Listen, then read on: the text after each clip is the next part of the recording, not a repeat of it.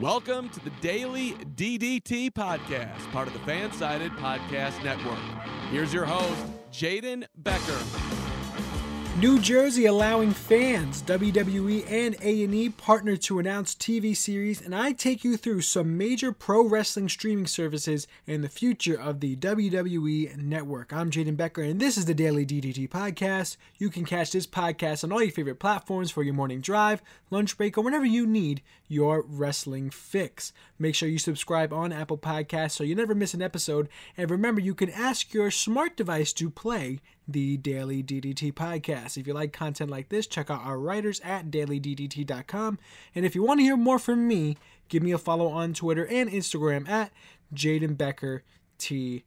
Last night was Impact Wrestling, but before we get into that, let's check out our news. New Jersey allowing fans, and these are allowing fans at sporting events, professional sporting events, and subsequently professional wrestling. New Jersey Governor Phil Murphy announced this week that the state will allow a small number of fans at professional and college sporting events beginning Monday, March 1st. It was announced that sport venues with a capacity over 5,000 can allow a small percentage of fans to attend events. Indoor facilities are permitted to have a 10% capacity, while outdoor venues are allowed to have 15% capacity. MetLife Stadium, home of WWE's WrestleMania 29 and 35, is allowed to have 15% capacity due to being an outdoor event. No roof on that, even though they probably should have a roof on MetLife, if I'm being honest. And the NHL's New Jersey Devils will be allowed to have 10% of their 16,000 fan capacity at the Prudential Center starting next week, which would be around 1,600 fans in attendance. So definitely a possibility. We've seen discussion. Obviously, WWE goes over to the tri-state area all the time. They make their way around New York City, New Jersey, upstate New York, Connecticut, all that. That's sort of home base for the WWE. And then AEW, they also find their way upstate as well. With AEW and for Dynamite, I was supposed to go at the start of the COVID-19 pandemic, right before everything all melted down, if you will, everything all broke down. I was supposed to go to, pretty much it was going to be Brody Lee's debut for AEW, given the fact that it was in Rochester, New York, and I'm in upstate New York for college right now. I'm in Ithaca, New York. So it would have all worked out perfectly fine, but no, COVID-19 got in the way. But hopefully soon, especially coming towards my area, because I now know New York as well has lifted up some restrictions when it comes to allowing fans at sporting events. Going to have fans at Knicks games and Nets games and all stuff like that. So definitely could see WWE coming up north. But right now, we still have to see what's going to happen after baseball starts up, because they're not going to be able to be at Tropicana Field no more because the Rays have to play there. So they're going to have to find another way around. Wonder if they're going to go back to the Performance Center. Wonder what they're going to do. I can't go back to Amway because the Magic are playing there and the NBA season is going to have to run through that. So definitely going to be a tough situation for the WWE, but let's see where they find home base. Next piece of news, and this is the WWE. WWE and A&E partner to produce new TV series. The first series will be a number of biographies focused on WWE Hall of Famers. The biographies appear to be done in the style of the ESPN's 30 for 30s. So you know how those 30 for 30s go, and the best thing about those is that each one is made by a different director, so you get a different take on what a documentary looks like, a sports documentary. So there's a ton of great 30 for 30s out there. There's even one about Ric Flair that I thought was pretty well made, especially coming from a quote-unquote outsider perspective, idea of what it is to be a professional wrestler. So we all also saw how The Last Ride was made. That was a WWE Network production, but documentaries recently, and not to mention Dark Side of the Ring from Vice. I mean, if you want to talk about documentaries about professional wrestling and stuff that really grabs the attention of a professional wrestling fan, more of the insider instead of the outsider, the Dark Side of the Ring stuff by Vice do a fantastic job. But now, I wonder if we're going to be towing the line there a little bit. We're going to see biographies of Stone Cold Steve Austin, Roddy Piper, Randy Savage, Booker T, Shawn Michaels, The Ultimate Warrior, Mick Foley, and Bret Hart. The Steve Austin biography are made by the same people that made the Last Dance docuseries. on the Chicago Bulls. And, that series was really well put together. And now I would like to see what they would do with Stone Cold Steve Austin. Obviously, I don't think they were following Stone Cold Steve Austin like they were following Michael Jordan in that last run with that dynasty squad with the Chicago Bulls. But they could have that sort of same idea where you're following Stone Cold Steve Austin through WrestleMania 17, I believe. Yes, it was WrestleMania 17 with his last match with The Rock. And I wonder if they have film from backstage as well. So anything that they can do in that sense, I feel like would be nice. Or if they do a full life documentary on Stone Cold Steve Austin as well, that would be nice. But I really want them to dig deep. I don't want them just to scrape the surface of it. Give me a real something that I learned out of this documentary, not something that that we all know and love about Stone Cold. We all know where he came from. We all know his story. Give me something new. Give me something really to dig my teeth into. That's what I would really, really appreciate. There's also going to be a second series entitled WWE's Most Wanted Treasures, and this focuses on iconic lost WWE memorabilia. So they didn't really go into deep discussion about it, but that's a really good discussion to have. Like, what memorabilia from professional wrestling is no longer found or missing or hanging up in someone's shop or in someone's bedroom? I would really like to see that as well, because I'm trying to think like what memorabilia really is missing, because we all know WWE has that huge warehouse of a ton of props that have been used through the years and years and years and recycled and used in different ways. I'm very curious on what is actually truly lost. Both shows will premiere on Sunday, April 18th, 2021 on A&E. Now looking towards last night's Impact Wrestling, the card started off pretty strong with Jake Something versus Diener in a tables match. Funny enough, the past 2 weeks, the match I was most looking forward to on the card, last week being TJP versus Josh Alexander for the X Division Championship. Now this week, Jake Something versus Diener in a tables match. They both started the show. So, I like it in a sense because it really gets the show going. But at the same time, like, I wouldn't say that this match is as main event quote unquote material, especially how the show progresses. But the start of the show, okay, fine. Maybe I could take it off the chin and I'll be able to accept it. Something tries to bring a table inside and is countered. Tables are propped up in the corners of the ring. Tables are then propped up on the outside and then flipped upside down for Diener to choke Something with the legs of the table. When I say something, I want to make sure everyone knows I'm talking about Jake Something here, not just saying something because I don't know the name. It's Jake Something. That's his name now. So I want to make sure that is clarified here as well. Jake Something drives Diener through a table ringside with the black hole slam, and Something wins. And I would have liked to seen Diener get the win here just to put him at 1 apiece, but now Something is up 2-0 over Diener, and I wanted to see this feud get really, really deep and entrenched, but it looks like Jake Something is really dominant, and they're building him up really, really strong, which I also like to see as well, but at the sacrifice of a rivalry that I feel like could have been really built at a high level. But I feel like it might have moved a little bit too fast for my taste. But if they really build Jake Something into a next level guy and into a main event talent, which is something that they're kind of missing right now, I would appreciate that as well. Right after the match, Moose spears Jake Something, and once again making his impact on the show, no pun intended, waiting for his title match in the middle of the ring. Scott D'Amore enters. Scott D'Amore gets angry and cuts a promo on the TNA World Heavyweight Championship that Moose carries around, which then Scott D'Amore officially recognizes as a legitimate title in Impact Wrestling, so putting it up as a title that physically exists, no longer like how the FTW title is on AEW, is really truly recognized on Impact TV. But then D'Amore gives his title match to Moose, but the title match is a little different. It's Moose versus Jake Something for the TNA Heavyweight title. So I thought that was pretty awesome. I really enjoyed that. They've recognized that title as something that they haven't recognized as a title for a good amount of years now, since TNA turned into Impact Wrestling. So I do appreciate it, and I do enjoy the fact that they are bringing something back in that flavor and that character, and they make Jake something look really, really strong here for having him go on into the main event, and we will see how strong Jake something looks in the main event. Trey Miguel, Josh Alexander, and Willie Mack versus Ace Austin, Chris Bay, and Black Taurus. The winning team face off in a triple threat match next week to find the number one contender for the X Division title. Willie Mack and Black Taurus put on a very athletic showing early on for two big guys. I thought they did a good job there. Chaos ensues. Ace Austin connects with a modified Canadian Destroyer, pinfall but is broken up. Chris Bay connects with the Art of Finesse to Willie Mack and wins for his team, so making the triple threat next week Chris Bay, Ace Austin, and Black Taurus for the number one contendership for the X Division title. So good match there.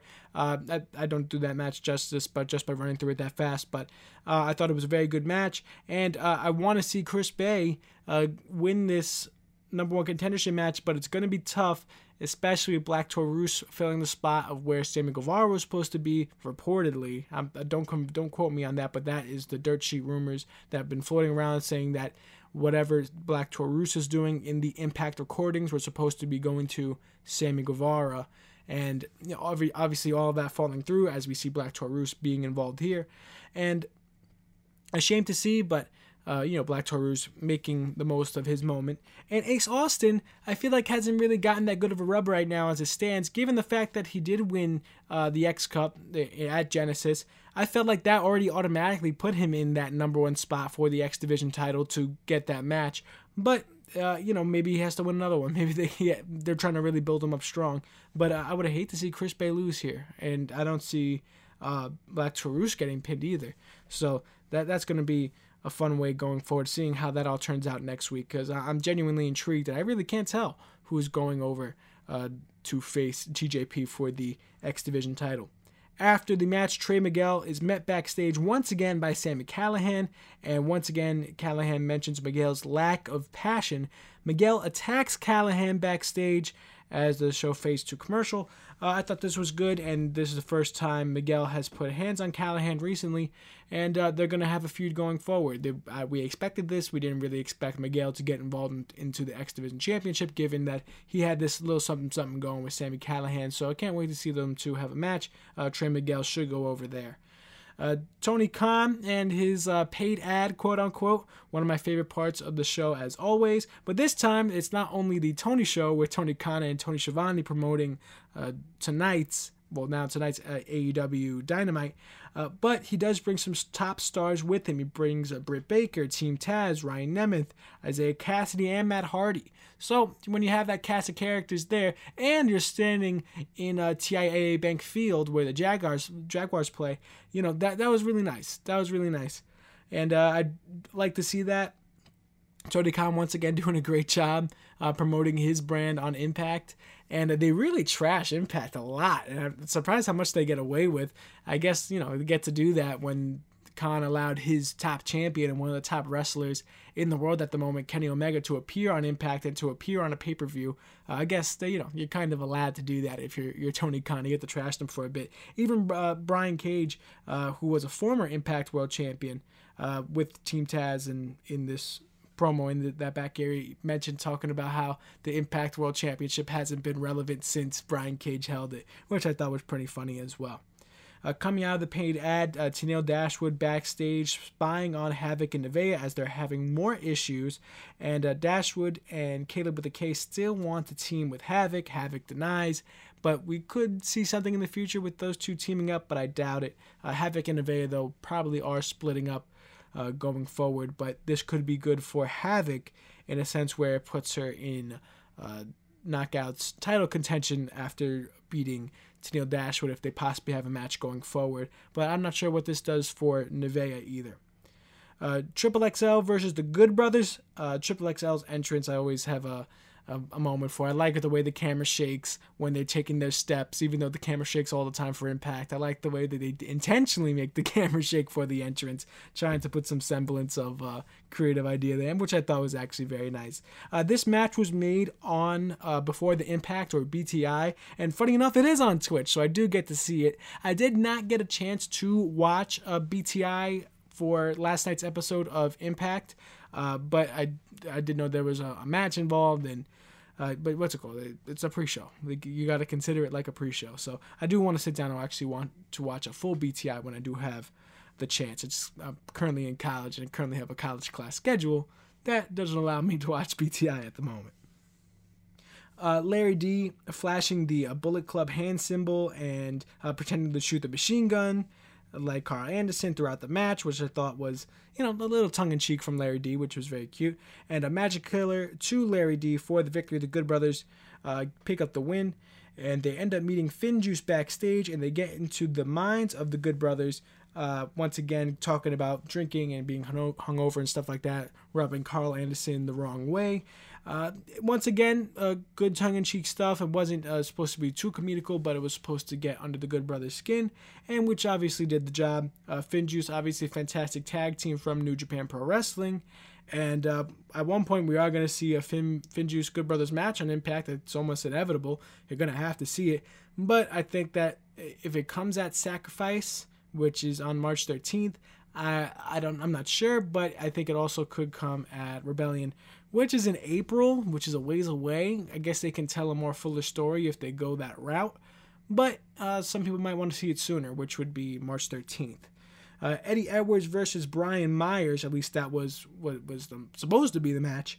Myers enters with a lawyer on screen, describing the unsafe work environment on Impact Wrestling, and also describing the irreversible eye damage that was done to Brian Myers, and he's been walking around with an eye patch lately, which I think is a nice touch, even though he has the eye patch slightly off kilter so he could also see out of the eye that he's covering, which I thought was funny as well. To replace Myers, of course, Hernandez will fight in his place. Eddie Edwards attacks Hernandez before the match by diving through the ropes onto the outside. Hernandez is dominant early on, but Edwards recovers and connects with the Boston Need Party to win. Eddie Edwards versus Brian Myers in an eye for an eye match next week. That's what Scott D'Amore says, but no, not really. Not going to have to experience that again. And actually, Impact did poke some fun at WWE there, saying that they were going to have an eye for an eye match, and Scott D'Amore walked away laughing, saying, who would do that? Who would ever do that? Who would poke somebody's eye out on professional wrestling talent? They were poking some fun there. I thought that was very funny because, when they first said it, I was like, oh my goodness, they're going to do an eye for an eye. The WWE production value was bad on that. I can only imagine what Impact's going to do for an eye match, but no, they didn't go that route. And actually genuinely made me laugh there in that situation. But Matt Cardona will be the special guest referee between the match between Eddie Edwards and Brian Myers next week. So that's also a fun twist that isn't as maybe outrageous, some people will call it, isn't as outlandish as an eye for an eye match. Susan and Kimberly versus Jazz and Jordynne Grace, a number one contendership match for the Knockout Tag Team Championships, currently held by Fire and Flava. Purrazzo attacks Jazz on the outside, but ODB saves running down the entrance ramp. Ref kicks out both ODB and Purrazzo from ringside. Jordynne Grace dominates on a hot tag, but Susan kicks out of a flapjack suplex. Grace Driver connects onto Susan, and Jazz and Grace win and are now the number one contenders for the Knockout Tag Team Championships. Backstage, ODB, however, is found attacked and possibly done by Deonna Purrazzo, which they were hinting at, and obviously probably is done by Deonna Purrazzo. So good match between Susan Kimberly and Jazz and Jordynne Grace. I have a big soft spot for Susan. I think she's doing a fantastic job with this character. I think I've said this already for the past few weeks, but I still think she's doing a great job drawing emotion out of a couple fans, whether good or bad. Just want to see her lose or want to see her succeed. Most of them want to see her lose because of that Karen character, but at least it's drawing the emotion out. And coming from an Impact show, you don't really see it that often, that emotion, genuine emotion be drawn out of a person, seeing that person want to lose. So good on Susan, and so far in this this run as this new Karen-esque character. I really give her props, even though some people, probably most people don't. But I do give Susan props there. Moving to our main event, Moose versus Jake Something for the TNA World Heavyweight Championship. Not the Impact, the TNA World Heavyweight Championship, which early in the show, as I mentioned, was brought back into legitimacy. On Moose's entrance, Jake Something attacks Moose. And this was breathtaking because not only, we all know in Moose's entrance, he has that spotlight raining down on him with everything else fade to black. So the only light in the room is on him, on Moose.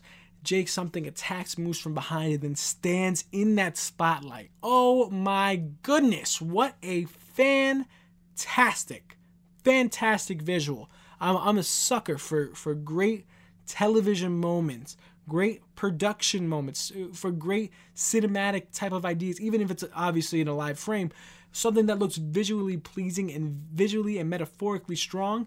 That took the cake for me. To have, let's say they really are trying to build Jake Something to physically and figuratively as well, but physically steal the spotlight from Moose in that moment was beautiful, absolutely beautiful. Very good on Impact there. I thought that was fantastic. As the Moose becomes official, Moose is smiling in the corner, asking for more because Jake Something was attacking Moose on the outside. Moose dominates after the bell rings. Moose has a couple good kickouts early on, moving his body at the last possible moment. Jake Something puts a valiant effort in, but Moose connects with a spear to retain the TNA World Heavyweight Championship. Rich Swann enters to save a beatdown onto Jake Something, but security guards have to split up the two. And then Scott D'Amore enters, announces a match for the Impact World Championship at Sacrifice on March 13th. Now, am I a little upset that this isn't on the grandest stage for them? Well, not the grandest stage of them all, but one of the largest stages for Impact at Rebellion on true pay-per-view. Yes, I'm a little upset, but at the same time, I really, really, really want to see this match between Moose and Rich Swann, and I really want to see Moose go over and win the Impact World Championship. I think, once again, he genuinely deserves it after his performance at Hard to Kill. He stepped up to the plate and hit the ball out of the park. He was not supposed to be on that card. And then once he became a member of that card after one of the members of that team had to be removed, he stepped up to the plate and absolutely performed on the highest level, almost stealing the show from Kenny Omega. I've said this multiple times every time I bring up Moose. I think he deserves that Impact World Championship around his waist. Not just TNA, but the Impact World Championship. Absolutely good job by Impact Pro Wrestling, and I think that they're gonna get. I'm gonna give him a good grade in this show. I'm gonna give him a good grade, and a good grade for Impact. I'm gonna give him a C+. I can't put him in the B's yet, but they're constantly going in an upward direction. At least for the past few weeks. I remember a few weeks back I had to give him like a D+ because the production value was so bad. I wouldn't call it unwatchable, but it was so distracting. It kind of bothered me. The Go Home show for No Surrender, it was really, really bothered me for whatever reason. I just couldn't look past it. But I'm genuinely happy with the show. I think they're moving in the right direction. I'm seeing what I personally want to see. You may not be, but I'm seeing what I personally want to see with Moose. And not only that, they're really building Jake Something, which I also have a soft spot as well, given that he got his last name back, no longer Cousin Jake, turning into a person of his own and stealing that spotlight, that visual moment. Really took the cake for me. C+, even maybe trending closer to a B-, but keep it at C+ for now. We got to be safe. We got to make sure these grades stay firm and steady. When I grade these, if it's lower than a C or low, I would say a C- is failing, in my opinion. So think of it on a grade scale. You taking a test in college or high school, 75 is my passing grade, not 65. 75 is my passing grade. So if you get a C-, you fail. You get a C-, you fail, in my opinion, because there's too many professional wrestling shows out there for your show to be lacking in any sense. And I think I hold my grading scale to a high value. I really do. I watch too much for it not to be on a high value. So I'm putting out a C+. Oh, you're just passing Impact, so let's stay on this right track. but good for them in this episode. All right, we're going to take a break, but then we're going to talk about some pro wrestling streaming services, some that I've used, some that I haven't, and the direction that the WWE Network is going now heading to Peacock. Stick with us right here on the Daily DDT Podcast. On this day in pro wrestling history, on February 24th, 1997, ECW invaded WWF Raw at the Manhattan Center. Jerry Lawler became an outspoken critic of ECW and even made occasional appearances for the promotion, and the rants, they reached a level so high that he even asked ECW to come to Monday Night Raw, and Paul Heyman accepted that offer on the promotion's behalf. Paul Heyman didn't come alone. He did bring the Blue World Order, Taz, the Dudley Boys, New Jack, Sabu, Sandman, Mikey Whipwreck, and a couple others. Those are the big names of ECW, if you remember, and especially, bringing over New Jack. That's a little scary. Might actually stab somebody, but it's okay. This was a cross-promotion idea for ECW's first ever pay-per-view, Barely Legal, that was going to come out in April of 1997. The episode was also the debut of Ken Shamrock and the return of the Legion of Doom. So big episode for Monday Night Raw, but I don't believe they beat WCW in the ratings that day. On February 24th, 2014, the WWE Network was born. And although the WWE Network didn't get off to a great start with issues of signing up and quality issues of streaming, not to mention the non-stop $9.99, make sure you get the WWE Network for $9.99. I can say it 1,000 times, and it wouldn't even come close to how many times they said it during that era, but, they obviously wanted to sell that product. It was soon be realized that the WWE Network was the greatest professional wrestling library available to the paying customer. They had their entire streaming library available, including old episodes of WCW, NWA, and many other regional platforms. Since then, the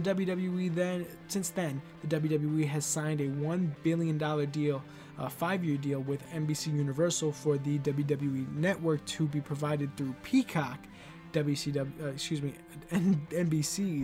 streaming service, not WCW's. What am I saying? And that's really what I wanted to get into. I really wanted to talk about streaming services. I feel like this is a good day to do it, given that it is the anniversary of it. And, we use the WWE Network all the time, not just to watch our pay-per-views once a month on Sundays for WWE, but to look back on what we remember as a kid and what we remember our favorite moments of professional wrestling. I know for a fact I've gone back and watched a lot of WrestleMania 24 and 25 and 26 because for me that was my childhood. That was really when I was super big into professional wrestling in a childhood sense, in a childlike sense, in a way where I'm not looking at everything super analytical. I'm looking at it as if I'm a kid, just watching professional wrestling to watch it. Not judging the way that every match is made and, the cinematic view of it, just watching it just to be entertained, which I feel like we all should. But that's what I look back on. I even look back even further to look at a lot of the Undertaker streak matches because I really wanted to show that to my little brother for him to understand what the Undertaker really was like before most recently, because all he knows, my little brother's 13 years old and he just got into professional wrestling about a year or two ago, and what he recognized the Undertaker as the old veteran, the old man that's still coming back, the gunslinger, trying to stay alive in the WWE, much like how I looked at Ric Flair for WrestleMania 24 in that build, with him having the match with the MVP at the Royal Rumble and such. So I wanted to show him what the Undertaker really is like, because for me, Undertaker was such an amazing figure of professional wrestling. That's only some things you can do with streaming services that really aren't tangible. You're not only are you giving the full library, but you're giving moments to people and moments to relive and nostalgic moments as well. Not to mention all the TV shows WWE Network provides. But I will get into the network a little bit more in a bit. I wanted to go outside in a sense, look at other streaming services as well and what they offer and how they kind of work and how honestly they stack up to the WWE's, and hint, none of them really do. Impact Plus, that's where we get our semi pay-per-views. We got No Surrender, we got Genesis, Final Resolution, something like that we got, and now we're going to get Sacrifice coming up on March 13th. And, it does its job as a streaming service. It's broken a couple times, not going to lie when I say that, because when Kenny Omega first found his way to Impact Wrestling, a lot of people wanted to watch because he's the AEW guy. It broke Impact Plus really bad. I remember one time a lot of people were trying to get on, but they couldn't physically watch because it overloaded the servers. I don't think even Impact expected how many people they were going to get from AEW trying to watch their guy, Kenny Omega. So, that was a big problem there. And Impact, it's also just a little clunky. It's not as organized, it's not as neat as the WWE Network, but it does its job for Impact. We know what we see on TV all the time for Impact, so it sort of also correlates to the streaming service, but it does the job. It does what it needs to do. If you want to look back and find an Impact match or a TNA match, you can find it on Impact Plus, and they do a generally good job of keeping everything relatively up to date. And they also have some top 10 moments, stuff like that. But I don't believe they have any shows like the network does, like highlights and podcasts and all stuff like that. The network has really turned into a beast of its own. And then looking at Ring of Honor, they have Honor Club. And once again, a little clunky, but still does its job, and you can find old matches as well. But the main thing about Honor Club, it's sort of more than a streaming service. It's actually like a fan club that gets you exclusive deals, exclusive merch, exclusive things that you can buy. Like I remember they were selling micro brawlers, which I'm trying to get myself into, trying to collect some micro brawlers. Don't tell nobody. But I'm trying to collect more of those, and the only way I could have bought the Housing one was I had to be an Honor Club member, and I was, but then I wasn't. I got off of it because there wasn't as many pay-per-views as I realized, and I stay on and off with it. I do watch Ring of Honor all the time, but I don't know if that was worth it for the $10 a month that I was gonna pay for Honor Club. So I stay on and off with it, but I do like the idea of having a fan club aspect of it, which is why I'm now gonna bring up AEW. Where's AEW's streaming service? They don't have one, but they don't really have a lot of content either. They don't have a ton of stuff. They've been around for what? Is it 2 years now? 1.5 years? So, it's not like you have a ton of things to show if you're AEW. WWE's been around forever, and they have all this archive footage of not only themselves, but WCW and everything else. So obviously having that service is fantastic. And Impact and Impact/TNA have a ton of product of their own. So they would like to have a streaming service as well. AEW, not ready just yet.